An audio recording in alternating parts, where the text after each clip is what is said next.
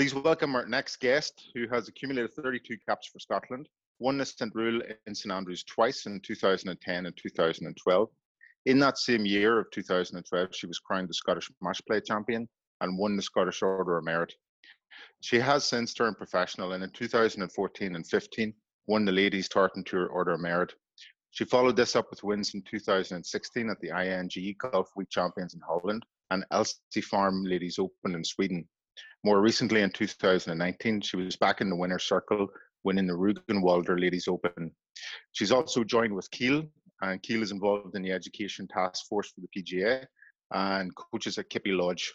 Please welcome Lauren Kiel. Hi. How you doing? All right. What have you guys been up to during the lockdown?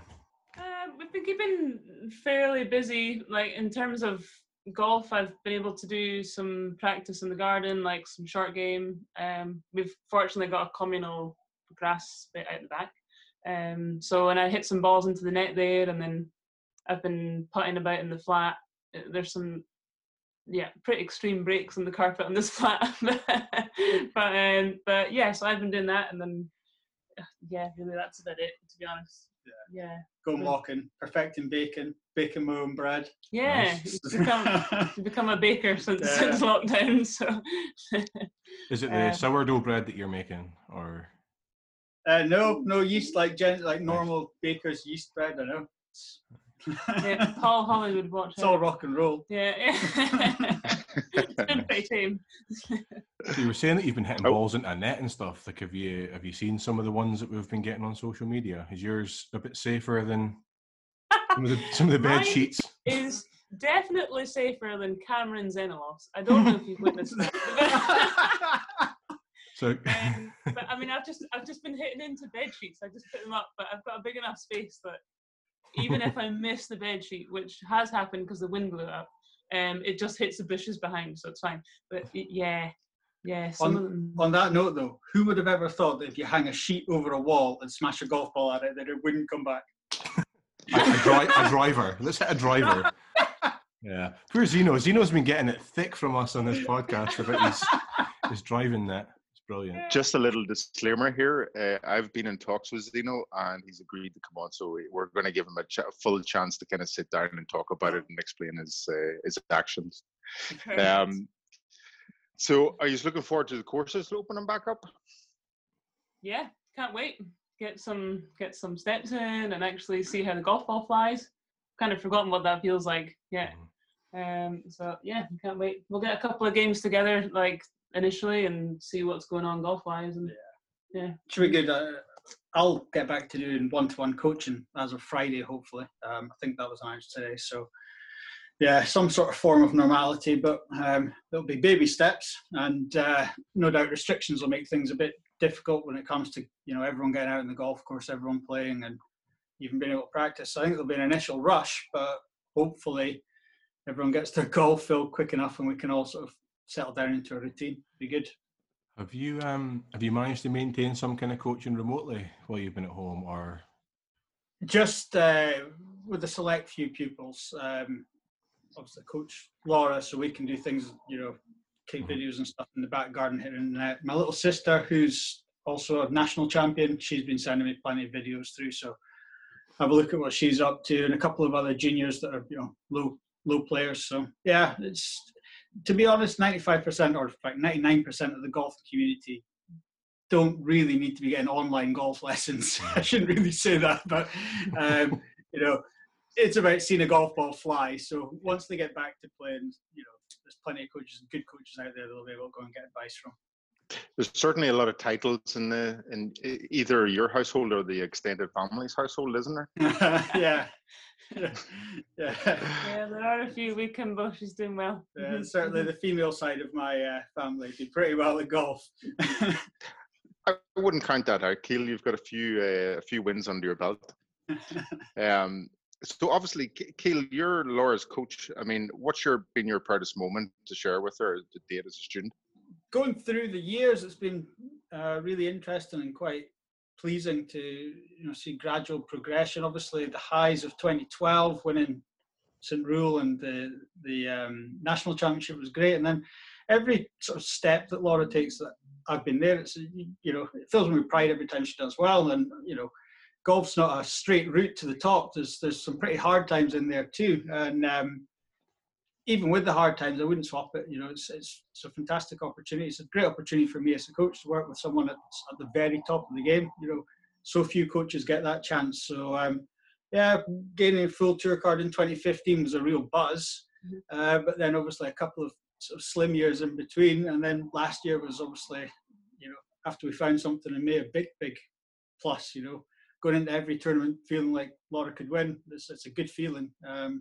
So yeah, there's not one highlight is the answer there, I'm afraid. Yeah.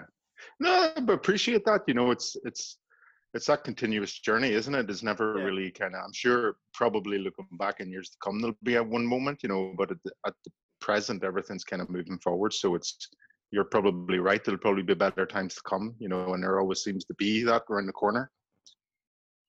Absolutely. That's the hope. And the aim is to continuously progress. You know, that's with everyone, you know, even an amateur club golfer, what they're looking for is to just do that, get better continuously, you know, strive for something better. So yeah, try not to, we have a rule that when Laura has success that she has 24 hours that she can celebrate, and after those 24 hours I make her forget about it and think about the next thing. So we try not to look back.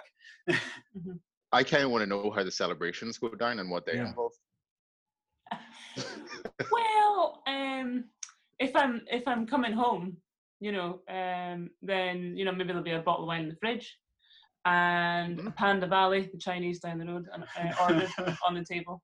You know, that kind of thing. It's the simple things in life, isn't it? It's the simple things. Yeah. A little plug for Panda Valley to try and get some. Well worth it. It's so good. Yeah. When Laura first got a tour card in 2015, though, been a long week, and we had a few drinks afterwards, and we were in Morocco, and Laura had a bit of a panic moment at about 2:30 in the morning because I was in some random nightclub with all the caddies getting absolutely hammered, and she was in her bed sleeping. And our flight was we had to leave at like 6 o'clock in the morning to go to the airport, and I'm like, I don't even know where he is. He's not here. He's not making it home in time. Well, because it's also usually the 21st of December is the day that you fly home from Cusco. So, you know, you need to be home in time for Christmas, and you know, it was a bit panicky. So I do the celebrating. Laura just concentrates on golf. Fair play, Keel. Fair play. Play your strengths. Play your strengths, Keel. So, Laura, what advice would you give any young golfers up and coming if they're looking to turn professional? What do you think would be good advice to give them? Well, I would say that when you're looking to turn pro, you know, you want to put yourself out there in as many events as possible. So I was thinking back to my first couple of years on tour, and I just played in everything I could, you know, where financially possible. But because the more you put yourself out there against other pros, you know, who maybe have been doing this for a few years, you know, more than yourself, then the more you get used to seeing that, you know, you actually hit the ball as good as they do. There's no difference between your game and theirs. It's just that they've been doing it longer. And I think, yeah, the more you tee up against the players that you consider yourself better than yourself, then yeah, like the more familiar it becomes, and you learn how to deal with the pressure better. And so yeah, just enter everything possible. There was a run last year, we found on the LE2 Access schedule, we had 10 events in a row. And there were only myself and one other girl, my friend Rachel Goodall, who entered and played all those 10 events in a row in the summer. And everyone thought we were crazy, but you know, it's a different country every week, and we do all our own organizing and stuff, so it's a bit hectic. But we found something technique-wise in that 5th week. And since then, I think I had 7 top 10s in the next 10 events. Like, and you just end up getting into a rhythm. Like, it just becomes Groundhog Day. You know, you wake up, you're in tournament, you're ready, and I guess the familiarity means that you're more comfortable every time you tee up. So yeah. It's funny though, you know, you find out with a lot of different sports, it's the same as playing football to a certain extent. You know, it's a case of being match fit, you know, and if you're not if you're not playing matches week in, week out, you tend to suffer, you know, and it's probably the same sort of thing applies to golf, where if you're playing week in, week out, and I mean, you're probably right with regards to the amateur circuit, because I'm sure there would have been a lot more events as an amateur as well, you know, to play in. You probably, you know, I know some of the events that ladies can play in and around the area, and if you look at the amateur circuit, you know, to then step up, and then if you're only allowed to play in a certain, or you can only get to play in a certain amount of events, it's hard to kind of deliver the goods bang on kind of that week, if you know what I mean. So yeah, even if it means playing on the smaller feeder tours. I mean, I know there's a couple of tours down in England that are starting up, and you know, just something to get your hand in, get a scorecard on your hand, and playing against girls that can bring you on. And yeah, it's just all about the familiarity, because I often find when I come home from tournaments, you know, if we have a couple of weeks off, it's great, you know, you're there, you're buzzing from the tournament, you come home and really you're just thinking about the next event. You know, you just want to be back out there, and I'm all for scheduling and making sure that, you know, you don't get injured and stuff, but if you're healthy and your body's able to do it, then just play in everything. Obviously, as a physio, you know, I meant to kind of advise, you know. That's true. Obviously, if you have a physio, you know, you can do a lot of mobility work when you're away, as I do. You know, I bring my foam roller and stuff, and it gets well used in those weeks. But yeah, I mean, I think, but you end up becoming sensible about it. You know not to go out and play 18 holes every day, practice rounds and stuff. You know, you learn how to make it quality over quantity. I think that's the beauty of the sport. You know, even as physios, you know, we kind of advise it's whatever works for you. You know, and if that's what works for you, then do it. You know, and we would never kind of tell somebody, you know, if something was working, you would never tell them not to do it. You know, if it was the case. But yeah, so I have a more interesting question here, and one that might cause a bit of a rift here, but I'm quite interested to hear this question. Keil, you've obviously been coaching Laura for many years. I know from my own experience that golf can create some quiet moments and car journeys. How do you manage the separation from golf to normal life? I like to very much have a split personality. One when I'm at work, seriously, one when I'm at work, and then one when I'm at home. I quite like getting away. You know, I tend to, when I'm at home, go to working man's pubs, just sit and speak to my own mates. I'm not talking golf. You know, my idea of a relaxing day is go down to Pittodrie and have a few pints and chat with my mates, you know. And it's the same when it comes to Laura, because we could just sit here and talk golf all night, but as soon as the golf t-shirt's off and I'm in an Adidas t-shirt or something, I'm forgetting about golf, and just, you know, it's more difficult for Laura because it's her life is to play golf. For me, I'm trying to make people better at the game, so I'm quite good at cut and drying it. Yeah. Yeah, even like the amount of times I've had a swing video and I'm sitting there thinking, right, you know, should I ask him about it? You know, so I'll be like, you know, you're sitting on the sofa and I'm like, what do you think about this bit here? You know, this move that I'm making here, and he'll just say, right, we'll look at it tomorrow at Kippy, because it's good that way. You know, it just means that we keep the golf over at Kippy, and then when we come home, we just don't talk about it. We honestly don't. You just you need to get a system. You just need to work out which colour of t-shirt he's got on that day. If it's a Don's t-shirt, you just wait until Kippy. Yeah. True. But it has to be that way. I think, you know, if you ask an engineer, you know, do you go home and bore your wife about what you've been doing offshore? Well, some probably do, but their marriages probably don't last too long. You know, you just got to sort of have a home life and have a work life, and that's it. Definitely. Yeah. Right. David, we've got a different 9-hole challenge this week. I mean, it's the same format, but we've got 2 guests. So this week we're going to go alternating shots on the holes. So we're going to start off today with Keil. What is your favourite par 5 in the Northeast? I really enjoy moving the ball around. So the 17th at Hazelhead. Ooh. Anywhere where you can stand up and just hit a massive pull hook and end up miles down the fairway is good in my eyes. You have to be able to do it when you're asked Oh, to yeah. do it. That's the thing. The 17th at Hazelhead, I would probably agree with you there, Keil. You know, you can aim about 50 yards right of the fairway and just hit this big pull hook. I would completely agree with you. Yeah. It's You a lovely hole definitely though, have the way that. it kind of feeds down into the green. You know, I think it's a lovely hole. Yeah, I personally believe that the whole of Hazelhead number 1 is the best parkland course in the Northeast. I absolutely love it. I mean, you know, you can go through the fact that it's council run and things. It could be better, but as a layout goes, it's unbelievable. It really Some is. great holes. Mm-hmm. Yeah. Yeah. I was going to say, I would agree with that 17th hole, though, that you know, you really can spray it around a bit. I mean, I've played it probably about 12 different ways. Every time I'm obviously trying to go straight down the middle, but like, get my money's worth. We've actually, I've actually not played Hazelhead at all, but since the lockdown, it's not that far from us, so we've been walking around it, you know. I'm just taking a look at it, and we're thinking when lockdown gets lifted, maybe we'll go around there and I'll witness this 30-yard pull hook or something, whatever it is. Out for a walk with your yardage book. Yeah.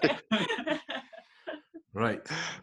I'm going to give you a birdie because I like that Hazelhead course as well. And, you know, that 17th hole, like you say, it is one of these holes where you can pretty much play it anyway and you're still in with a chance of getting something, aren't you? So Yeah. That's a birdie. You're off to a flyer. That's 1 under.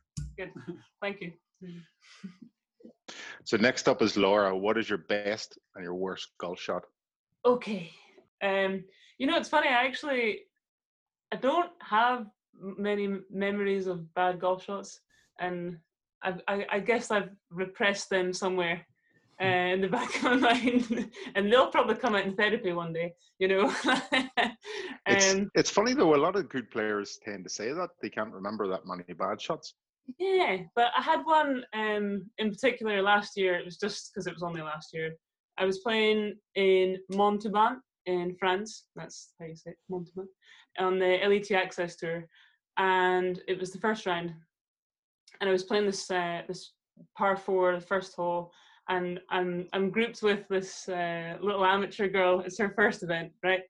And also one of my good pals. So it's a dogleg round to the left, and there's so much space left. So naturally, and there's out of bounds all the way down the right. So naturally, straight left off the tee. Heaps of room up there, no problem.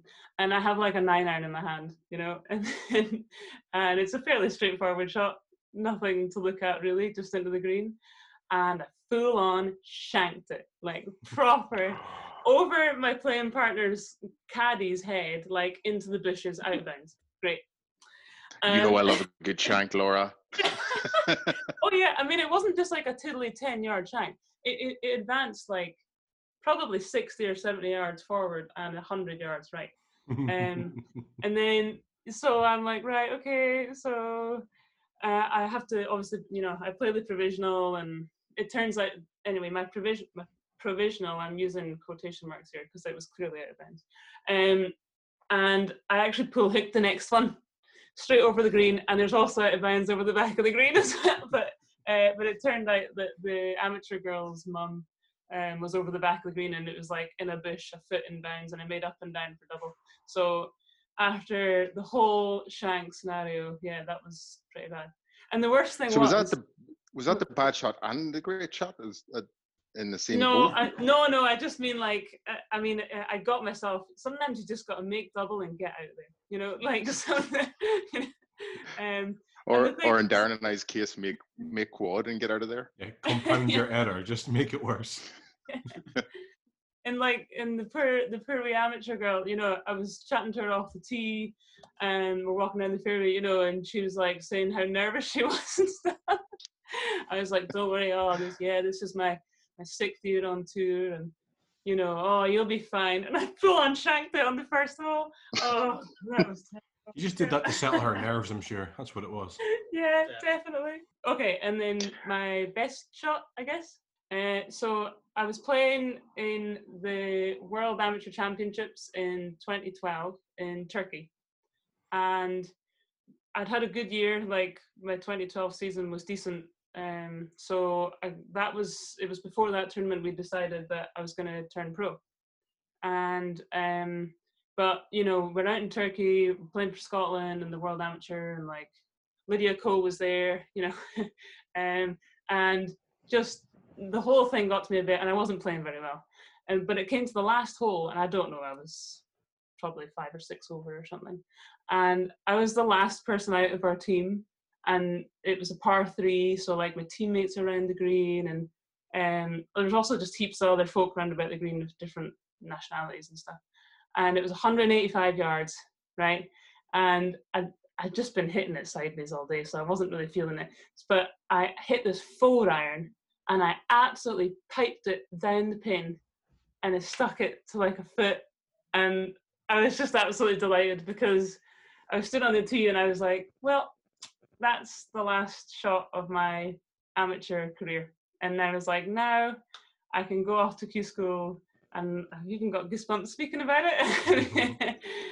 But yeah, it was just really cool. And you know, when you're walking up and you're like, oh, please let it be a foot away, because it looks close from here, and it actually was. It was just a tap in. So that was pretty cool. Yeah. I'm going to give you a birdie because of the fact that you had the old El Josel in there. Great start, guys. Off at 2 under. Cool. Thank you. Thanks. Question 3. We're looking for a joint answer, so I want you to confer, right? What is your favourite major moment? So for us in 2005, was it? Yeah, we should know. 2005? Yeah. 2005, Yeah. we had, that was the year we started going out. Might be, yeah. Yes, so we're we're a new couple, you know, everything's fresh. And then, so we went down to St Andrews to watch the Open. And and it so happened to be that it was Jack Nicklaus's last Open championship. Okay. Yeah, and Nicklaus was playing with Watson and Luke Donald on the last, and if I remember right, well, obviously the whole place was full of people. You could barely get close to the 18th, but we'd sort of known he was coming for a while, so got pretty near the fence. And I think Donald hit first, and he hit pretty short drive, surprisingly enough, and Watson and Nicklaus hit beyond both of them, and then playing in, Nicklaus hits it in closest, and you know, from there he rolls it in for a birdie for his last ever shot in the Open Championship, and you could feel sort of electricity in the air, you know, the goosebumps and the hairs on the back of your neck. There were people crying, you know, it was an unbelievable moment. So yeah, I think that would be. Yeah, there was actually I remember there was a fence post, which is, I think, is around the original putting green, like not the one they used for the championship. And I remember you saying, climb up on the fence, climbing up on the, you know, and there's some little kids in front of me, so I was like, yeah, I'll just go for it too. And I'd like climbed up on top of the fence, and I'm looking, and you're like, can you see anything? I'm like, yeah, I can see him. And he was just stood on the bridge for ages waving, remember? Yeah. Like, it felt like it went on for about 15 minutes. And people just, the atmosphere was unbelievable, wasn't it? Yeah, it was unreal. Yeah. Mm-hmm. Darren, that has to be a birdie. That's a great answer, isn't it? That's a birdie. That's a birdie as well, yeah. Oh, thanks. You're so generous. Thanks. Absolutely.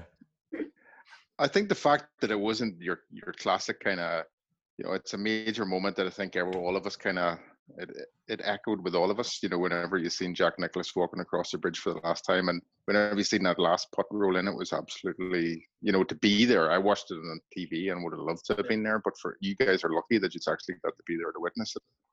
Yeah, we were so lucky. Yeah, absolutely. Oh, it was such a good day. Yeah. Mm-hmm. So moving on slightly different. So Laura, what is the funniest thing you've ever seen on the golf course?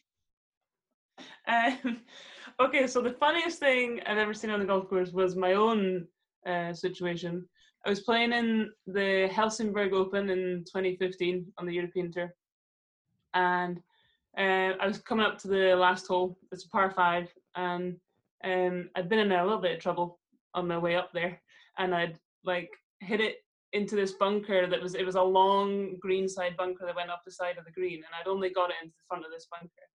And it had been like raining and stuff that day, and you know, just I'm just building up, you know, the conditions so you can understand why this absolutely shot came out. And the pin was tucked at the back of the green, right? So it was like, I had like a 40-yard bunker shot, the one that everybody wants, basically. And it was quite a well-supported event, you know. There was a crowd around the green and stuff, and and they had a little grandstand there. That was cool. And they even had a guy announcing your name over the speakers as you come onto the green. And both my playing partners have hit their shots onto the green. So they've been announced on, but I've yet to come on, so I have not been announced yet. And then so I'm getting ready for the shot. I was feeling it.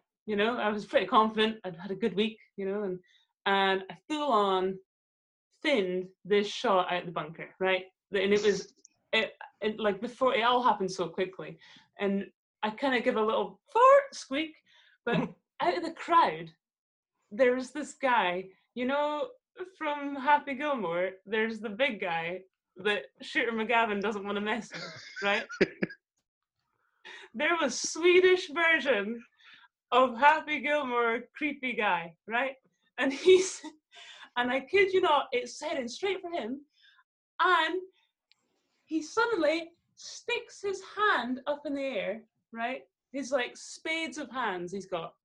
Sticks it up in the air, and my golf ball hits his hand, and he drops it down onto the green to like within 10 feet of the hole. So I'm looking at my playing partners, and I'm like, is that even allowed, or what's going on there? Like what the? Like I turned around, and one of the caddies was doubled over. She's creasing herself, and yeah, we were just like, what on earth? And the crowd was silent, like. Nobody knew what to do, because I'd have been going absolutely nuts if I was in the grandstand. I'd have been cheering and everything.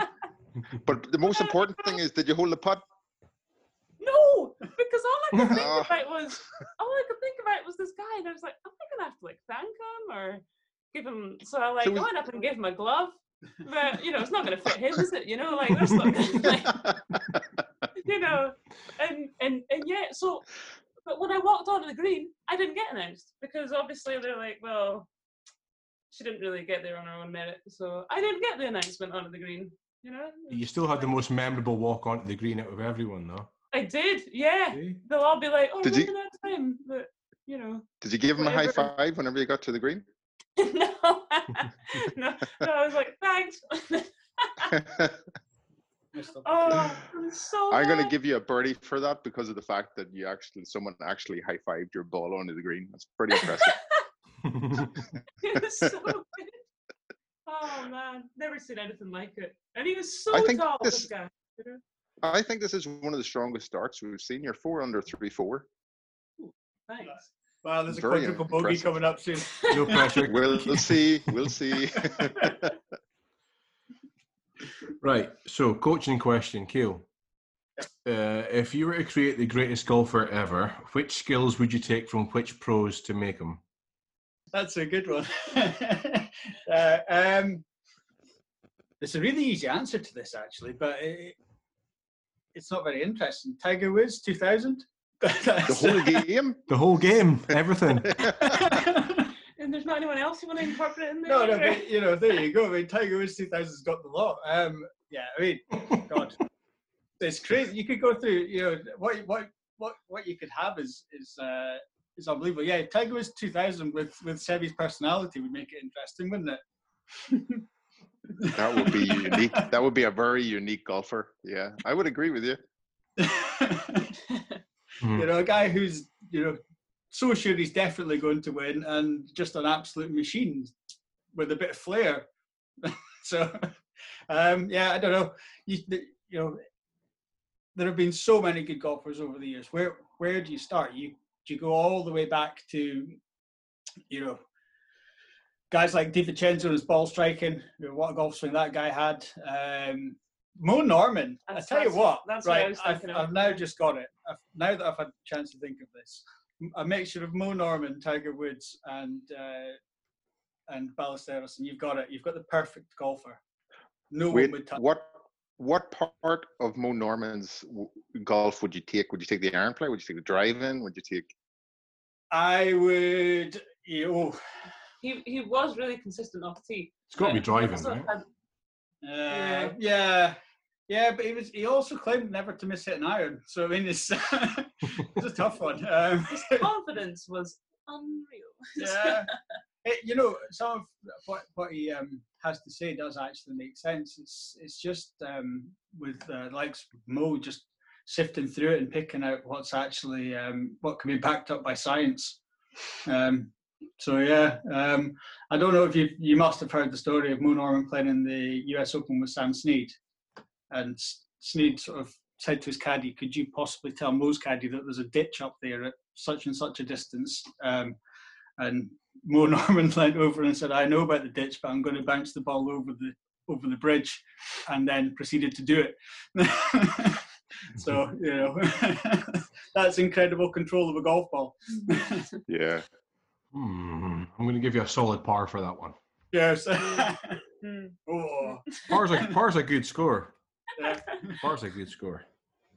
As long as you're not dropping shots, that's the main thing. Yeah. Okay. Well, that has happened. Just ask Paddy.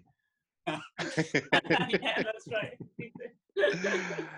So next up, what is your most embarrassing moment on the course, Laura? Okay, so this one goes back to I was playing an event in Strasbourg in France on the LATXS tour, and it was the first round, and I'm on like the fourth hole or something. Yeah, it was pretty early on, and I'm like, ooh, I might need to just go to the toilet here, and just because I'm well hydrated, not because of anything else. Just I'm well hydrated, right? We'll say that. And so, and I don't, for women, it's a bit difficult going on the golf course. We need to there's a whole plan involved, right? We can't just go over to a tree. So I spotted a little shed over to the left of the fairway, and I've hit my shot into the green, and I said to my playing partners, right, I'm going to go over, there's a toilet over there, so I'm going to nip over. Yep, no bother. So I run over, and it's actually not a shed, it's like a greenkeeper's workings shelter thing. So I'm like, right, okay, well, and the trees are pretty sparse. So I'm like, well, I'm going to have to go, because it's just going to put you off, let's be honest, So there's a little grass verge, and I'm looking down it, and it's only like 2 or 3 feet down, and I'm like, well, I can just go down there, and it just looked like long grass and stuff. That's fine. I was like, yeah, no one will see me down there. So I start to kind of clamber my way down, and then suddenly my right foot just decides to start disappearing into the ground, and it was actually rotten compost that I was making my way down into, right? And then so I'm like, no. So I end up knee deep, my right knee's whole rotten compost in there. And then so I have to I'm panicking, so I clamber back out, up. Obviously didn't get to go to the toilet, disaster. And then so I clamber back up onto the fairway, and I come out of the trees, and yeah, everything's just completely brown, awful. So I take off my waterproofs, and I'm like, maybe my playing partners won't notice, because my waterproofs I had on were just a mess. They were gone straight in the bin, And then I get up to the green, and my whole right shoe is just brown. There's no detail to be seen on there at all. You can't even see the laces on there, It's completely, and the stank is unreal, it's just so, and then so I go the whole round, and when I'm putting, and I look down, and all I see is brown shoe, It was so awful, it was so embarrassing. Everyone being like, oh, what happened to your shoe, And then I went into scoring afterwards in the scorer's hut, and I'm signing my scorecard, and there's an English girl, Kim, who's in the group, behind me, and she's outside, signing her scorecard with her friends. And she said, from outside the office, she said, oh my God, what is that smell? And I'm sitting there with my head down, and I was like, that's my shoe. That's my shoe. It's so bad. Yeah, and they were brand new Echo shoes as well, no good. Oh God. So yeah, I'm going to give you a par for that, or not. I'm going to give you a birdie for that, Laura, actually, just because of the fact that it's a better story of needing the toilet than what Paddy gave us, where Paddy made a double bogey or something like that. He had an absolute hemorrhage. So I'm going to give you a solid birdie. Okay, awesome, thanks. So This is kind of for both of you as well. I want an answer from you both. Who did you look up to growing up in regards to golf? Like, who was your heroes growing up? Oh, okay. Mine was definitely my first coach. It was a guy out in Aboyne called Innes Wright. You could say that. Yeah, Innes was the pro at Aboyne for 40 years. He was a international player. He did a golf show on Grampian TV. And back then the RNA then stepped in because he was currently an amateur international, said, you're now going to have to be a golf professional. So he was sort of forced into it. But he was a fantastic coach and a really inspirational guy. He was more like my third granddad, to be honest. I spent loads of time with him. Taught me to never play golf without a purpose. So I never ever play golf without playing for something. So we always had great times playing. And he also coached his daughter, who's probably one of the least known golfers from Aberdeen, but has probably one of the best careers. Pamela Wright, she played Solheim Cup, I think, 5 times, was vice captain twice, was rookie of the year on the LPGA Tour. I think she won the John Deere on the LPGA Tour as well. She made sort of £3.5 million in the 80s on the LPGA Tour, but sadly, because of the profile of women's golf here at the time, nobody really knows who she is, but she's sort of would be a class of superstar these days. He was my golfing inspiration and my real hero. The guys that I looked up to playing wise, I absolutely was obsessed with Garcia. I had a total boy and man crush on him, but he's not much older than me, a couple of years older than me. I think that's why, I could almost sort of relate to him, apart from throwing his shoes and scraping greens and stuff, Laura, what's it like living with a fangirl? I actually actively encourage it because I got a signed shirt for Keel for our 10-year anniversary. Nice. By Sergio? Yeah. Mm-hmm. Yeah. And it says, to my friend Keel, all the best, Sergio. So now we're like, oh, he's your friend. Spanish friend. Sergio, es mi amigo. Yeah. What about you, Laura? Very good. So my hero actually, I didn't actually watch a lot of golf when I was younger. I just played golf because I liked it. So my hero, I was going to say, was Pamela Wright, because I grew up playing golf at Afford, and my grandparents are from Aboyne. So when I was 12, my granddad took me down to the practice area, and he'd arranged with Innes and Jeanette that their daughter Pam would come along and watch me hit some balls, which was really cool. I didn't really know who this woman was, and then when I met her, she was just so amazing, and she was so encouraging, and she turned around, she asked me like, how far do I hit my 6-iron or something, and I'd said I'd hit it 120 yards, and I just remember her saying, oh my God, that's so impressive, I'm going to tell everyone on tour about you that you're coming. And that to me at that point was just mind-blowing. I was like, yeah. I remember going home to my parents and saying, oh my gosh, she's going to tell everyone on tour about me, And yeah, so since then, yeah, she's done so much, and we've had so much successful females come out of the Aboyne Golf Club, and it has to be, I guess it has to be her legacy and the momentum created from her, and also Julie Forbes. And her mother, because her mother Jeanette, she also won the British Women's Amateur Championship like numerous times, so they're a golfing family. And then we actually had coffee. Pam came back recently. She lives in Phoenix, Arizona now. She came back recently, and we had a coffee in Kippy Lodge, and I haven't seen her since I was 12 or 13, and even then, she's retired, and I'm a pro myself now, but I was still like, oh my God, it's Pam, right? So yeah, she was my hero. That's just really funny that you picked that. I'm gonna give you a birdie. They're both good answers, but I especially like the fact that you're both aligned, like you're both going with the Pamela Wright. Yes, in tune. I like it. So that's another birdie. Thanks. Excellent. Well done, guys. So, next question. Again, this might cause a little bit of a rift.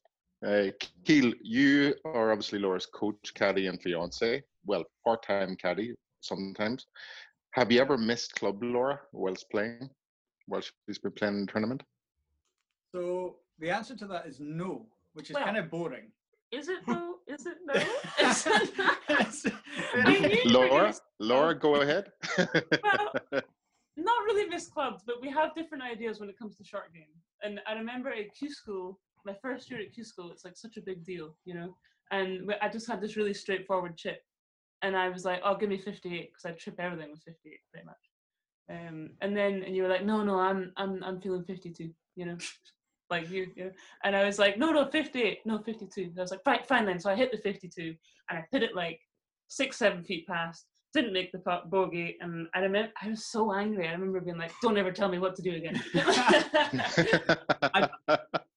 I've obviously blocked that out completely. Yeah, you know, doesn't there was one time, other than like miss clubbing, we were at like 120 from the green, and we both were checking the yardage book, and we were like, oh yeah, so it's a yellow triangle or whatever, and then got the club out. Laura hits the shot straight down the flag, and it carries the green by about 40 yards and stays inbound by an inch, and it wasn't a triangle, it was a square. So we got the wrong mark in on the yardage book. we both missed club there because that was I was just going to give you your grading there. I mean, Keel, I think you deserve a birdie because I think anytime you're faced with a difficult decision like that, you know, you've obviously kind of blocked it out of your mind and, you know, kind of moved onwards and upwards from it, which I think is fantastic. So I'm giving you a birdie. For the sake of the relationship, he's blocked it out. That's great. Yeah. It's in the past. Right, so we're on the 9th tee now. The leaders in the clubhouse are sweating with this score, David. Give us a lowdown.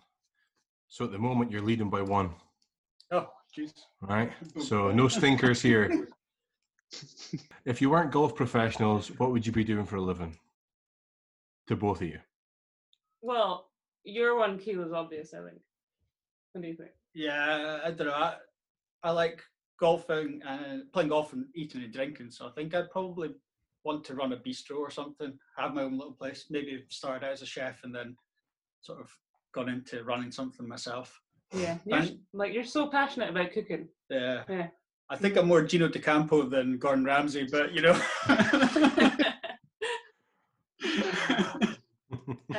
And I actually don't really know.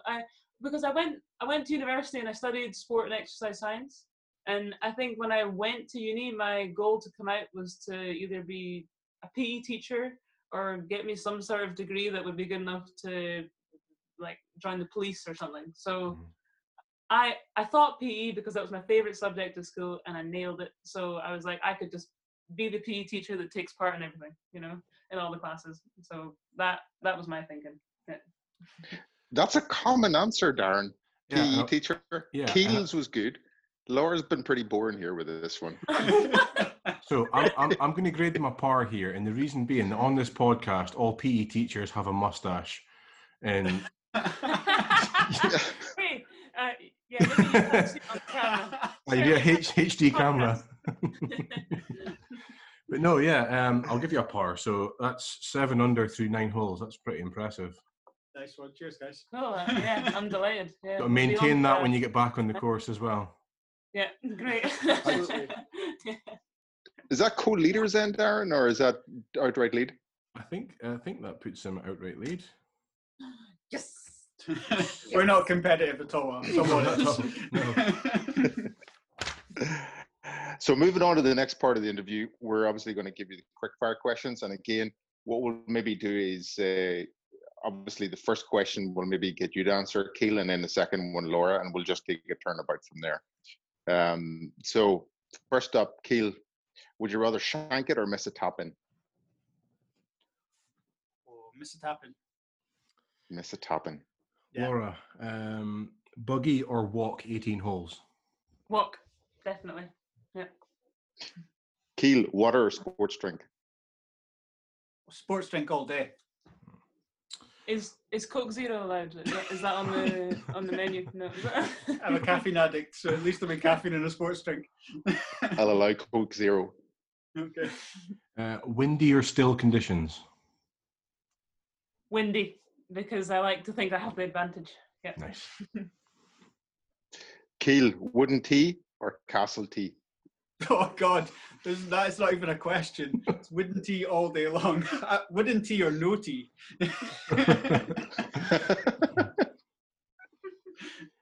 Gym or couch? I'll say gym because I've spent a little too much time on the couch recently. But yeah, I do love a good gym session, pumping it out with the beats on. Yeah. Nice. Keel, blade or cavity? Blade all day. Stinger or stratosphere ball? Stinger, definitely. Yes. I love a little stinger hold off shot. I'm pretty good at those. Yeah. Nice. Mm-hmm. Nice. Yeah. Keel, fruit or energy bar? Neither. I would say Chocolate. energy bar. Mars. Sorry. So are we going for a Mars bar there or Dairy Milk or? Yeah, Bourneville. I really do like Bourneville. You know that one that no one buys anymore in Bourneville. Do they still stock it on the shelves? I don't know. Bourneville, the dark chocolate. Yeah, love it. Oh, I Must in the 100% golf back you bag. here. Beautiful. Yeah. Right. I want an answer from both of you here, right? White trousers or shorts? Shorts. That was Oh, easy. unanimous. Yeah. Mostly, I mean, I don't own a pair of white trousers. No, me neither. It's so difficult to get underwear to go with those. It's also not 1976, so why would I have a pair of white trousers? It's another big golfer faux pas. I don't know what it is about people who play golf, but what makes them think that wearing a white belt and baby blue trousers is an acceptable way to leave your house? I mean, honestly. I actually own a pair of baby Hang blue on trousers, here. and I would wear a white belt with those. Have you been in David's wardrobe? Oh no! Oh God! Absolutely. I rocked the blue trousers and white belt and shoot in 86. Sorry. Sorry. Chip or putt, Keel? Chip all day. Laura, layup or all out? I think it depends on the situation. I know that's not Oh, what you want don't to hear. be boring. No, I mean, go all out because chances are I'll get up and down for birdie or at worst par. You know what I mean? Like all out, go for it. Yeah. Last question I want an answer from both of you. Tin Cup or Happy Gilmore? Think up. Big Gilmore for me. Oh, finish on a divide. Wait, I know that I'm not the only person to have said this. I actually haven't seen Tin Cup, but you quote it all the time because he has one too many Tin Cup moments on the course. That I know roughly what storyline is based on that. Can we just go back to that? Keel, what Tin Cup moments have you had on the course? There was one at oh sorry Keel, I'll just interrupt in case you've repressed that memory. No. There was one at D-side. What's that hole? Is it the 9th or something? I've You're the never ones actually that- played D-side. It's that drivable par 4 over the water. If the tee is a bit forward on the box, then it's like maybe 245, 250 carry over the water. Or you can hit like a 6-iron at the left and pitch on. I've heard of the hole, but I've never actually played it. So how many did Keel dump? 4, maybe. I mean, you had to ask me golf balls, so I don't know. I have been known. I only play golf competitively now, really, in the Alliance. I don't play in any of the Scottish PGA stuff anymore because I'm too busy in the summer. But in the winter, I have been known to rack up 15s and 16s because I'm pretty stubborn. Like it. Yes, Keel, yes. No retreat, no surrender. That's the style. That's it. Okay. Oh, fantastic, guys. Well, listen, thanks very much for being a part of the podcast. And really appreciate you coming on. And Laura, giving us some insight into what it's like kind of being a professional and being on tour. And also, Keel, kind of getting your experience from what it's like to kind of be a coach and also be involved at Kippy Lodge, you know. So, guys, thanks very much. Really appreciate it. Well, thank you very much. Thanks very much for having us on. Really appreciate it. Thanks. Cheers. Thanks. Right, thanks. Speak to you soon. Cheers. Bye-bye. Thanks. Bye. Bye, guys. Bye. Bye.